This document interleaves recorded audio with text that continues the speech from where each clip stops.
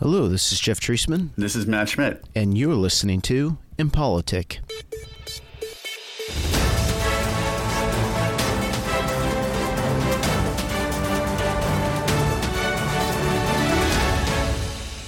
I shouldn't be up here. I should be back in school on the other side of the ocean. Yet you all come to us young people for hope. How dare you? You have stolen my dreams and my childhood with your empty words, and yet I'm one of the lucky ones. People are suffering.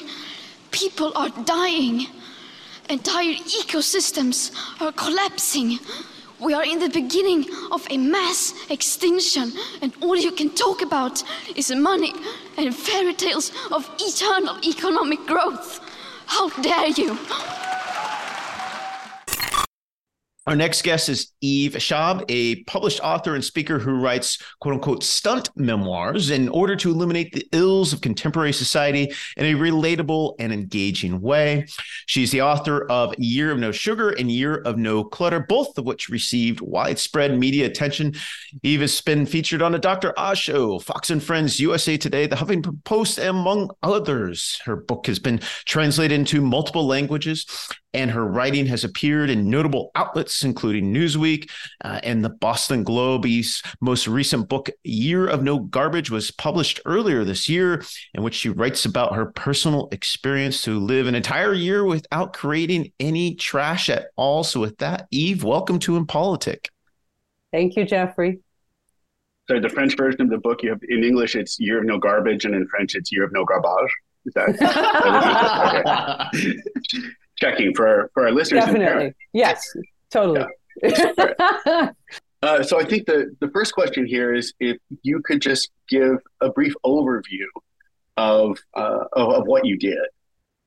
Sure. So this is kind of what I do. I have 3 different projects that I've done, starting with Year of No Sugar. I went on to Year of No Clutter, and the most recent being Year of No Garbage. And what I do is I go to my family and I propose an idea, a sort of stunt that we will do for a calendar year. In the case of Year of No Garbage, I was thinking back to being a little kid, and I remember being sort of fascinated with the idea of garbage and where does it go? Like, we had this big black plastic bag under the sink and everything went into it, cans, glass bottles. Back then, where I lived, we had no form of recycling at all. Nobody had ever even heard of compost, as far as I knew. These were not ideas that were ever talked about. And I remember being like, wow, everything goes in there, huh? And then what?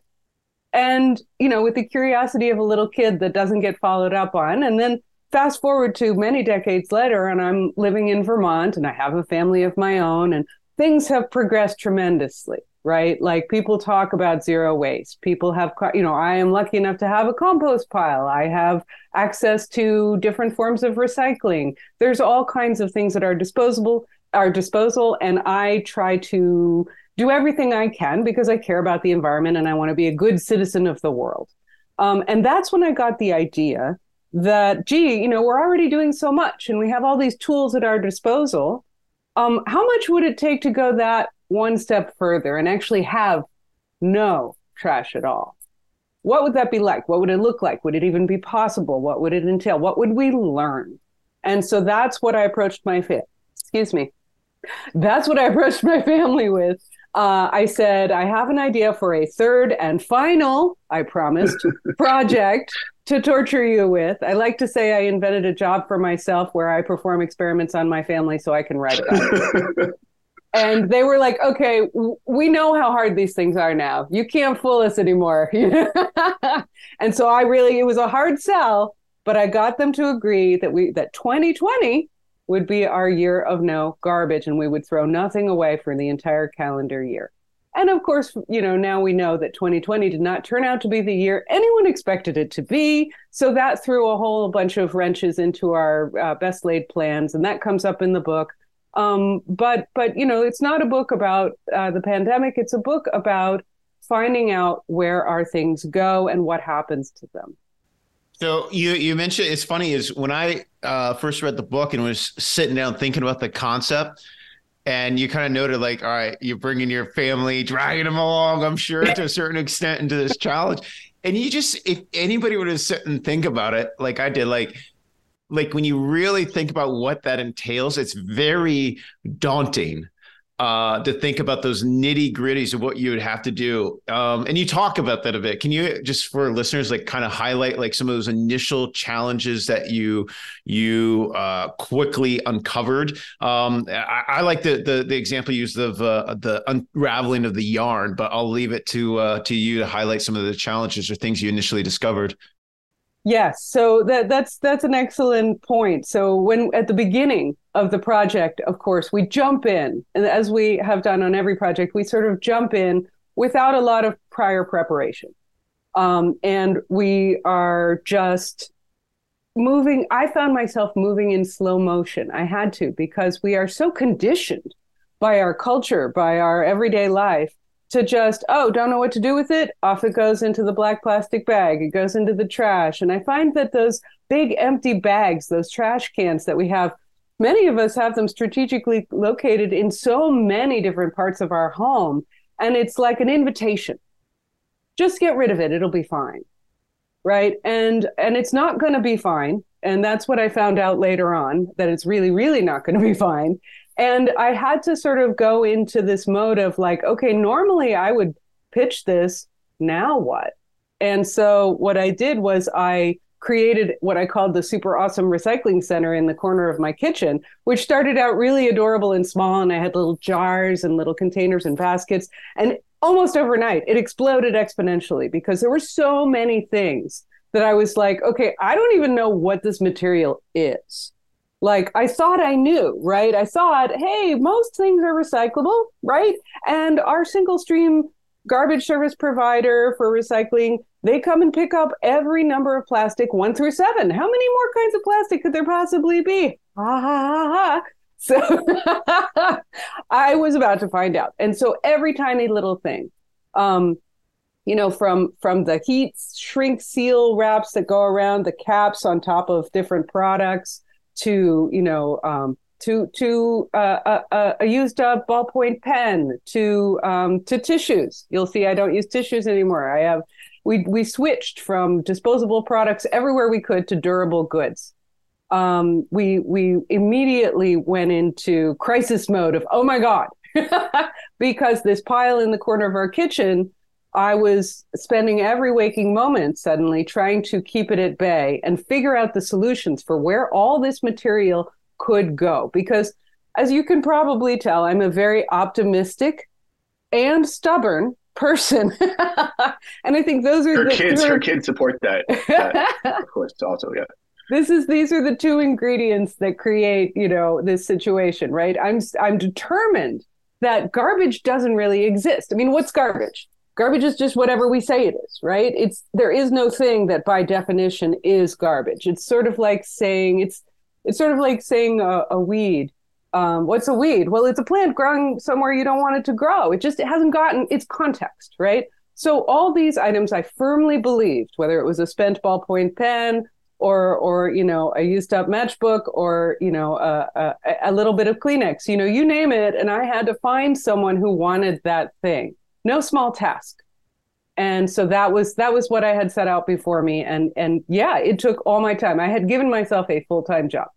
Yeah, you actually used the term, if I remember the quote in the book, trash is a made up idea. And that was really, I think, profound because, as you said just a few moments ago, like growing up, give a hoot, don't pollute, and it goes into that bin and off it goes in this magical world. And all will be well. Right? Yeah. The cartoon character told me so. The thing that always strikes me in these discussions is this phenomenon of microplastics, the ubiquity of microplastics. I think I just read something that they found one in a cave that hadn't been accessed, by human beings for 5,000 years or something. Some archaeologists found this. And of course, the ocean issue. I wonder if you could talk a little bit to our listeners about that, explain what it is and the nature of the problem. Sure. So, this is fast forwarding a little bit in our project. I ended up, because I was so, just frustrated and exasperated with all the misinformation and disinformation that there is out there. regarding plastic in particular. Plastic really turned out to be the Darth Vader of our year of no garbage. Everything else I found really did have some good place to go, really would degrade eventually. But plastic, I was just like, what do we do with all of this? And so I ended up taking a college class online on Zoom. And that's when I started to find out the real truth about this particular material that we call plastic, that actually is not, there are not 7 kinds of plastic, as we might be led to believe by the little numbers in the resin identification code on so much of the plastic packaging we bring into our homes.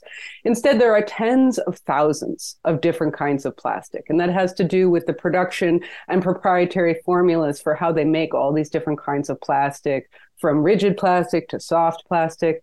But what I found out, I got way more than I bargained for, because I just wanted to know what to do with this stuff. But what I learned in this college class was that these things are doing bad things everywhere in the world all the time. And we just don't always see it because it's happening on a very small level in the form of microplastics, as you said. And what scientists are now finding is that everywhere they look for microplastics, they're finding them. It's horrifying, whether it's the top of Mount Everest or the bottom of the Mariana Trench, they're everywhere. And they're doing bad things because most people don't realize, I think, that I did not, that plastic is made of 2 things. It's made of fossil fuels and toxic chemicals. So you've got this little tiny thing that physically is not necessarily good, but also it's filled with all of this chemistry, toxic chemistry. So you're talking heavy metals, persistent organic pollutants, PFAS. These are known endocrine disruptors, known carcinogens, known fertility inhibitors. And these microplastics are not just turning up in the environment and in the animals. Of course, now scientists are looking all throughout the human body, and they're finding them everywhere in the human body that they look for them. So this is really horrifying. We're all walking around as repositories for our disposable plastics. Most people, I think, are under the impression, I know I was for a very long time, that plastic will eventually degrade. It'll eventually break down, that maybe it'll take a couple decades, maybe it'll take a couple of centuries even. We have no proof that plastic ever breaks down in the way that would imply. Instead, it breaks up into tiny little pieces. It still retains its plasticness, but it just gets smaller and smaller and smaller. It becomes microplastics, it becomes nanoplastics. It can now enter our bodies and our cells. So this is very scary stuff, passing the blood-brain barrier. They're finding microplastics in the human liver, blood, brain. They're finding it in breast milk and the placenta of unborn babies. I mean, if that's not scary, I don't know what is. I love you called the plastic the Darth Vader, right? this whole phenomenon or experiment. But I also think you actually talk about a whole list of truths, right, for about plastic. And if I can steal the title a little bit and give a little bit of preview, is life without plastic even possible? That is one of the chapters towards the end of the book, and it's a genuine question. It's not rhetorical. I actually spent a whole day where I woke up in the morning, and for the entire day, the project was, I'm not going to touch plastic. I was being, I'm a very literal person. And so I'm like, let's see how hard that is. Oh my God, I made mistakes every 10 minutes. It was so maddening, which just goes to show that plastic is far more ubiquitous in our lives than we consciously necessarily realize, and it's crept in. There's a lot of plastic creep. And so we've got our durable goods that are plastic. We've got our disposables that are plastic. And I strongly feel that disposable plastic is where we need to begin. 40% of the plastic that gets produced every year is single-use disposable plastic packaging. That's insane. It's unnecessary. And we can start there. So I have to jump in. What about the medical system, right? And all the single-use plastics that are there, syringes, sealants, yes. Like packaging for everything. Is there anybody working on this to lower the plastic output in that universe? Not to my knowledge. That doesn't mean it doesn't exist. But I do feel that like medical is one of those sort of sacred, hot button, like, oh my God, don't mess with, like it's a matter of priorities, right? If we're talking about preserving somebody's health and well-being and saving their life or giving them a procedure, that's something that I'm like, okay, maybe that plastic is going to be worthwhile versus the plastic bag filled with, plastic wrapped products that I just brought home from the grocery store. It's a matter of degree, a matter of necessity. So I'm like, okay, medical plastics are going to be there and we can worry about them in a little bit. But first, let's start with the disposable crap that's completely unnecessary. I mean, stuff like people get takeout food and they're throwing in all of this plastic cutlery that is wrapped in more plastic and then plastic sachets of condiments. What happens to all that stuff? I think 90% of the time it ends up in the trash. It's completely unnecessary. So now you've got some states that are passing laws and, it's called Stop the Stuff, Don't throw all that stuff in unless people ask for it. Don't give them a straw unless they would like one or need one. There are people who do need straws, right? But most of us don't. So these are the measures we can take. And sometimes they can feel incremental and maddeningly small, but they're also a matter of awareness and getting people to see the plastic that's right in front of them. So next book is Year of No Straw. Serious question though, is biodegradable plastic a myth? I talk about this in the book pretty thoroughly, and essentially the takeaway is yeah, kinda. Mostly yes. Like when you go, for example, to your coffee shop and you get a smoothie, like I do here in Vermont, and they're giving you a cup that's they'll label it that it's compostable, for example, or it's made with plants, bioplastic. Yeah, you know what? If it looks like plastic and it feels like plastic, it's going to behave like plastic. It's not going to degrade in your home compost pile. And if you send it off to the landfill, it's not going to break down there either. And you're still talking about toxic chemicals. Those same chemicals are used to make that bioplastic as a regular plastic. So it's not progress. And I think it's a false solution. I think that we really need to just focus on, hey, can I have a real cup? Because I'm going to drink it here. Think measures like that will do so much more good than pretending and greenwashing. There are so many companies now that have jumped on the bandwagon of making green pledges. And by 2050, we're going to do X, Y, Z. And by 2060, oh my God, first of all, that's so far away. And second of all, we know that 2/3 of corporate pledges to go greener are either forgotten, abandoned, or outright lies. Okay. 2/3. Wow. 2/3. It's really shocking. So we've given the industry of plastics, which is because it's made with fossil fuel, when we say big plastic, we mean big oil, right? So we're talking huge, powerful industry with almost limitless resources, squadrons of lobbyists, very, very powerful stuff. Taking that on is no small matter. So I think we need to think big. We need to think about legislation. This is not something that's going to happen overnight. So even if we end up in an all electric vehicle universe here, you're still going to have oil and gas companies pushing big plastic.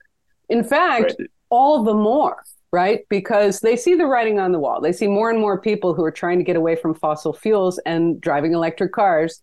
And they say, oh, it's all right because we're going to triple our plastic production by 2050. That is the industry's own projections. Now, I don't know about you, but I don't know anybody who wants triple the amount of plastic in their life than they already have today. But that's what we're talking about. We're talking about going to the grocery store, and now they're wrapping lemons in saran wrap on little plastic trays. Why? That's not necessary. Nobody needs it. Nobody's asking for it. So you talk about, like, people will say, well, what about the demand for plastic? And I say, I think that's a false narrative. I think that there's not so much a demand for plastic as there's a supply problem with plastic. It's not a demand problem. It's a supply problem. They're pushing it forward in every industry they can possibly find. And there was an article in the New York Times that was cited by Bill McKibben recently, and I could find the article for you if pressed, where the plastic industry executives were targeting Africa and saying, Africa, these countries, they don't use enough plastic. We got to work on that, right? So they're using their corporate brains, and that makes sense. For decades, they've been telling us we can just solve the plastic waste problem by recycling better. And you know what? That's a false narrative. It's not true. How many decades do we need to wait before we realize that is them taking their problem and putting it on us, the consumer? Now, they've created this problem, and they need to clean up their mess. And we need to insist on that. So the whole thing just sounds horrifying and very depressing. It's true. And Matt and I write about national security and war and death and destruction. So I guess it's nothing new for us. It's just kind of a new kind of realm. I think one of the easiest ways of really horrifying listeners, the simplest ways, is talking about your list of 10 statistics, I think it was, or facts about garbage, and just reading those. Can you kind of just summarize those for listeners to really make everybody depressed? Oh my gosh. Well, so like in the book, I talk about a whole bunch of statistics, like 40% of our oceans are now part of the great garbage patch of plastic, right? And it's not just one great Pacific garbage patch. Every ocean on the planet now has its own plastic garbage patch. And I say plastic because that's what it is. If it was any other material, it would break up and break down and eventually go away, return to the elements that composed it. Okay, but plastic is the problem. On top of that, we know that plastic fosters environmental racism. We know that our plastic is not getting recycled. We know that even though when you ask Americans, what do you recycle? They will say plastic before they say anything else. 85% of people asked will cite plastic as something they recycle. And yet we also know that only 5% of plastic is being recycled in any conceivable way, right? So 95% of plastic is not getting recycled. Well, where is it all going then? If 85% of people are putting their plastic into that single stream recycling container, where does it end up? What we know now is that it's being diverted through a mostly black market system around the world. It's being shipped to developing nations, impoverished nations that do not have the infrastructure to deal with it. And it's being dumped illegally most of the time on their landscapes. So our recycling that we have, so we've done so good. We cleaned it and dried it and sorted it and put it in the proper bin. We did all the stuff we're supposed to do. And that is the stuff that is littering the playgrounds of some child in Kenya or Myanmar or Vietnam. It's horrifying. And if you want to learn... It used to be China, but even now they've refused, right? That's right, with their national sword policy. I have a provocative question. Given the system now, right, not the long-term question, but given the system now, is it better to just throw plastic in the garbage to at least prevent that from happening and put it in more or less well-run American landfills? So this is, after a lot of time and a lot of contemplation, this is where I've arrived at, is I realize now how bad plastic truly is, how bad the materials are, that they shed, that they, all the stuff, right? And so I know that it's not getting recycled. I'd rather it go to a landfill and sit there for maybe centuries until someone comes up with a good solution for what to do with this. I'd rather that happen than what's happening currently. I'd rather not delude myself, right? Because we will have it contained somewhere. It's not going to, like you said, a child's playground in Africa. It's not ideal. We can contain it somewhere. We can manage it, and maybe, hopefully, optimistically, in the future, industry or scientists will come up with a potential solution for what to do with that growing pile of trash. Exactly. But that's fascinating. It's better off potentially or arguably to put it in the trash bin rather than recycle.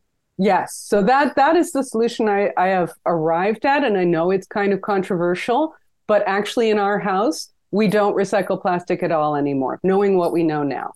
And people will say, well, what about recycled plastic? There is recycled plastic. I see it in the marketplace. And I say, okay, but remember those toxic chemicals, right? So now you're taking different toxic chemicals and combining them It's a degraded form of plastic, so structurally it's not as good as the first form. It's extremely expensive, we also know, to do that, way more expensive than virgin plastic. But also, you're now talking about a Frankenstein combination of toxic chemicals, and all those chemicals are interacting all the time and creating new chemicals in many cases. We don't even necessarily know what's in that recycled piece of plastic. So when they say, oh, it's going to be great, we're going to have recycled plastic containers for your food. And I'm like, oh, I'm not going to buy that, right? There's a reason that we don't see more recycled plastic. It's because it's dangerous for containing our food. It's not okay. It's going to leach that toxic chemistry into your food all the more.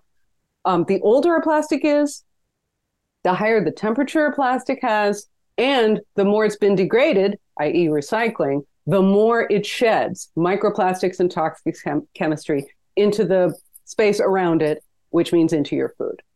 So don't heat your plastic. Kids. Yeah, don't heat your plastic. And don't drink bottled water, even sitting at room temperature. It will, all bottled water has microplastics in it. And there was a study done in 2022 called the Danish water bottle study, where they took a athletic, reusable, the kind of athletic water bottle you might give your kid to go to soccer practice with.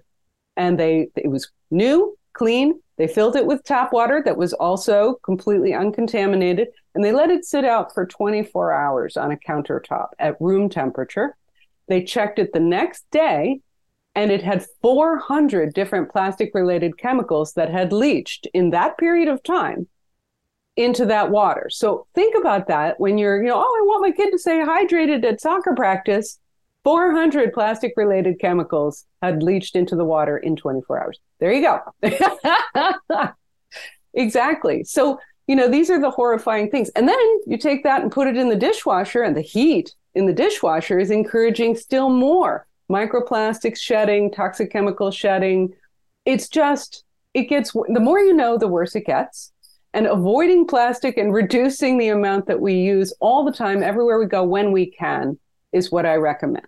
And so personal responsibility is great, but I'm also talking about personal protection, right? Like, not everybody cares about the turtles and the dolphins or even climate change, but they care about their own bodies.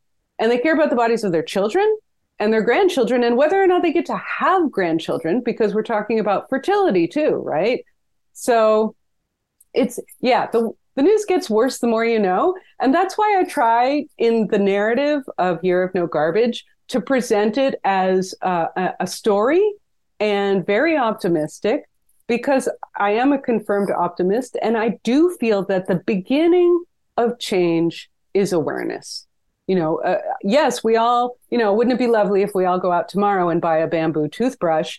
But that will not alone solve the plastic waste crisis. Even if each one of the people listening to this podcast goes out and does what, a version of what we did and tries to go zero waste, it's still not going to be enough.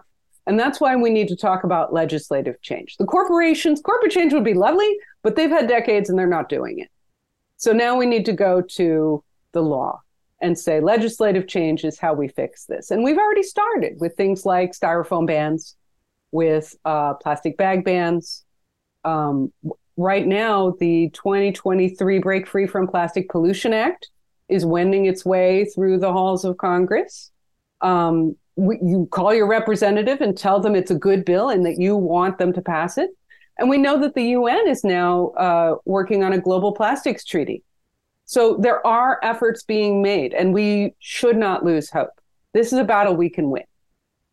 That's absolutely fascinating. And it's exactly what we had Dr. Jim Kenter on our last episode of George Mason University. And he said the exact same thing. He's like, individual efforts, as noble as they may be in terms of recycling, driving that electric vehicle, changing that light bulb, et cetera, it's really, unfortunately, not going to make a difference. And his solution was vote. You have to vote. You have to get those policies implemented. You have to pass that legislation. And that's exactly what he said as well. And the important thing to be aware of as like your average voter is that the plastics industry is onto us. And so they're out there with their squadrons of lobbyists frantically passing laws. You know, they're passing plastic bag bans, for example. They're trying to convince people that burning plastic constitutes recycling. It does not. And it doesn't matter what lovely euphemistic name they give it. They can call it waste to energy. They can call it pyrolysis. What are some of the other terms? Advanced recycling, chemical recycling. All these sound sort of like, ooh, that sounds really good. Waste to energy sounds like a very positive thing, but it's not. It's burning plastic. And so what do you get when you burn plastic? Well, you get some energy, and you also get toxic ash and toxic fumes. And you encourage people to make more of it. Right? Because it's not a problem. It's great. We'll just burn it. It'll be fine. It's not fine. And we shouldn't burn it. We need to make less of it. That's the solution. So I have a question. First of all, I want to say to the kids listening at home, politics matters. That's why we do what we do.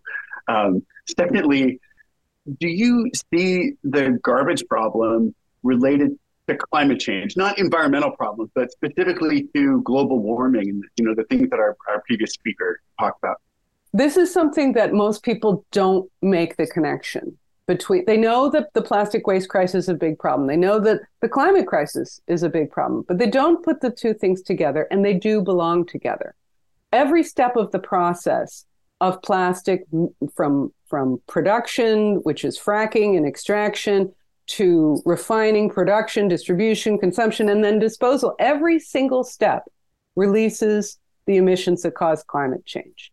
And if plastics were a country, it would be the 5th largest producer of the emissions that cause climate change. It's truly shocking. It's a significant source of the emissions that cause climate change. Something most people don't connect, but it's very true. Plastics are a climate change issue. Thank you. I think that's very important to get out there. I know we have to wrap it up soon, but I need to ask you a question, parent to parent. Right. So I understand. I am in awe of what you got your kids to do. So I bow at that one. But I have kids, as it turns out. A lot of them just kind of showed up. And so we raised 4 kids starting with our first one 12 years ago, almost 13. Happy birthday, Jasper. In cloth diapers. And it was insane. And we used a lot of detergent, which I'm assuming the detergent itself has microplastics in it. We went to paper napkin, or not paper, to cloth napkins and things like that. We almost went to toilet paper, and I put the kibosh on that one. Is it better? Oh, reusable toilet paper? Yeah, reusable toilet paper. Oh, yeah. boy. Yeah. I talked about that. You didn't go there? No, we didn't. You didn't go there with your family? Okay. All right. That was the ick factor. I mean, oh my God, no. Well, just a little respect. Okay. Yeah. Just a little. Okay. Okay, we got it. I didn't. Yeah.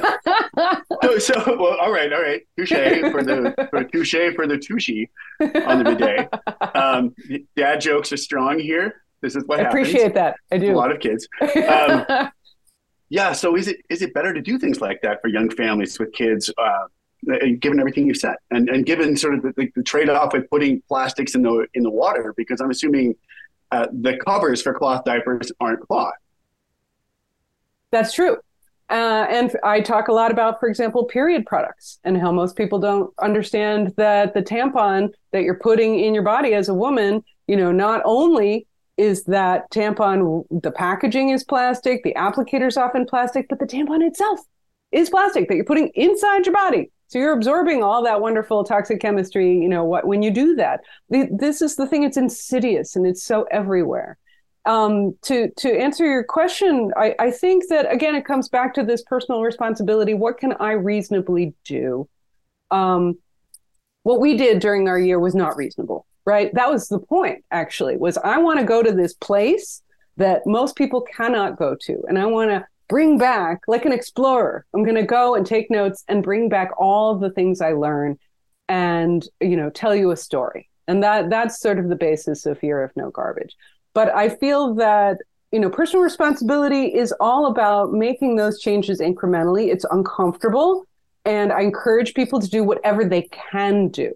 I had someone at a talk I was doing recently asked me about adult diapers. She said, I'm taking care of my father and there's so many diapers and I'm horrified by it. What can I do? And I'm sort of like, pick your battles. I wouldn't pick that one first, right? I don't know what the solution is there. I don't think cloth diapers are going to work for her father. But I think there's so many other places where you can start. There's so many instances throughout our day. We make choices all day long, every day. Pick the low-hanging fruit first, incorporate the changes you can and keep going, right? And talk to people about it. And I find that, instead of being like this, confrontational, do you know what's in that? The approach that I prefer is, oh my God, do you know what I just found out? And people are, I'm horrified. Are you horrified? And people always are. And that's the thing, when they learn about the microplastics in their bodies, in the placenta of unborn babies, when they learn about, the Great Pacific garbage patches that are taking over our oceans. I mean, nobody wants any of those things. This is not anything we're voting for, right? We don't want those things, but this has all happened and we didn't ask for it, but we now need to address it. We need to do everything we can. So do the personal responsibility stuff you can. I look back at the number of diapers that I used and the number of plastic sippy cups that my children chewed on the tops for years. And that's enough to horrify me for a good long time, right? But I got to move forward and pick my battles. And I didn't know back then. So we can beat ourselves up and feel guilty, which I do not encourage. Or we can say, you know what, today I'm going to pick the eggs that come in the cardboard container instead of the plastic container. And I'm going to redouble my efforts to bring my bags to the supermarket. And when I go to the coffee shop, I'm going to say, could I have a real cup, please? I'm going to drink it here. One of the biggest takeaways from Year of No Garbage is this, and I talked about it a little bit at the beginning of our year, the slowing down. Do we really need a takeaway cup for every cup of coffee we drink? I don't think we do. I think that it's the culture. We're sped up. We're encouraged to speed up. Disposables are a huge part of that. And we need to sort of rethink that and be more thoughtful. My little closeout, Eve, I have so appreciated talking to you. This has been so fun. And I've learned a ton. And I just want to recommend again to the listeners that Year of No Garbage isn't garbage. You should read it. And her other books. Thank you again so much. Thanks so much for having me. Thank you, Eve.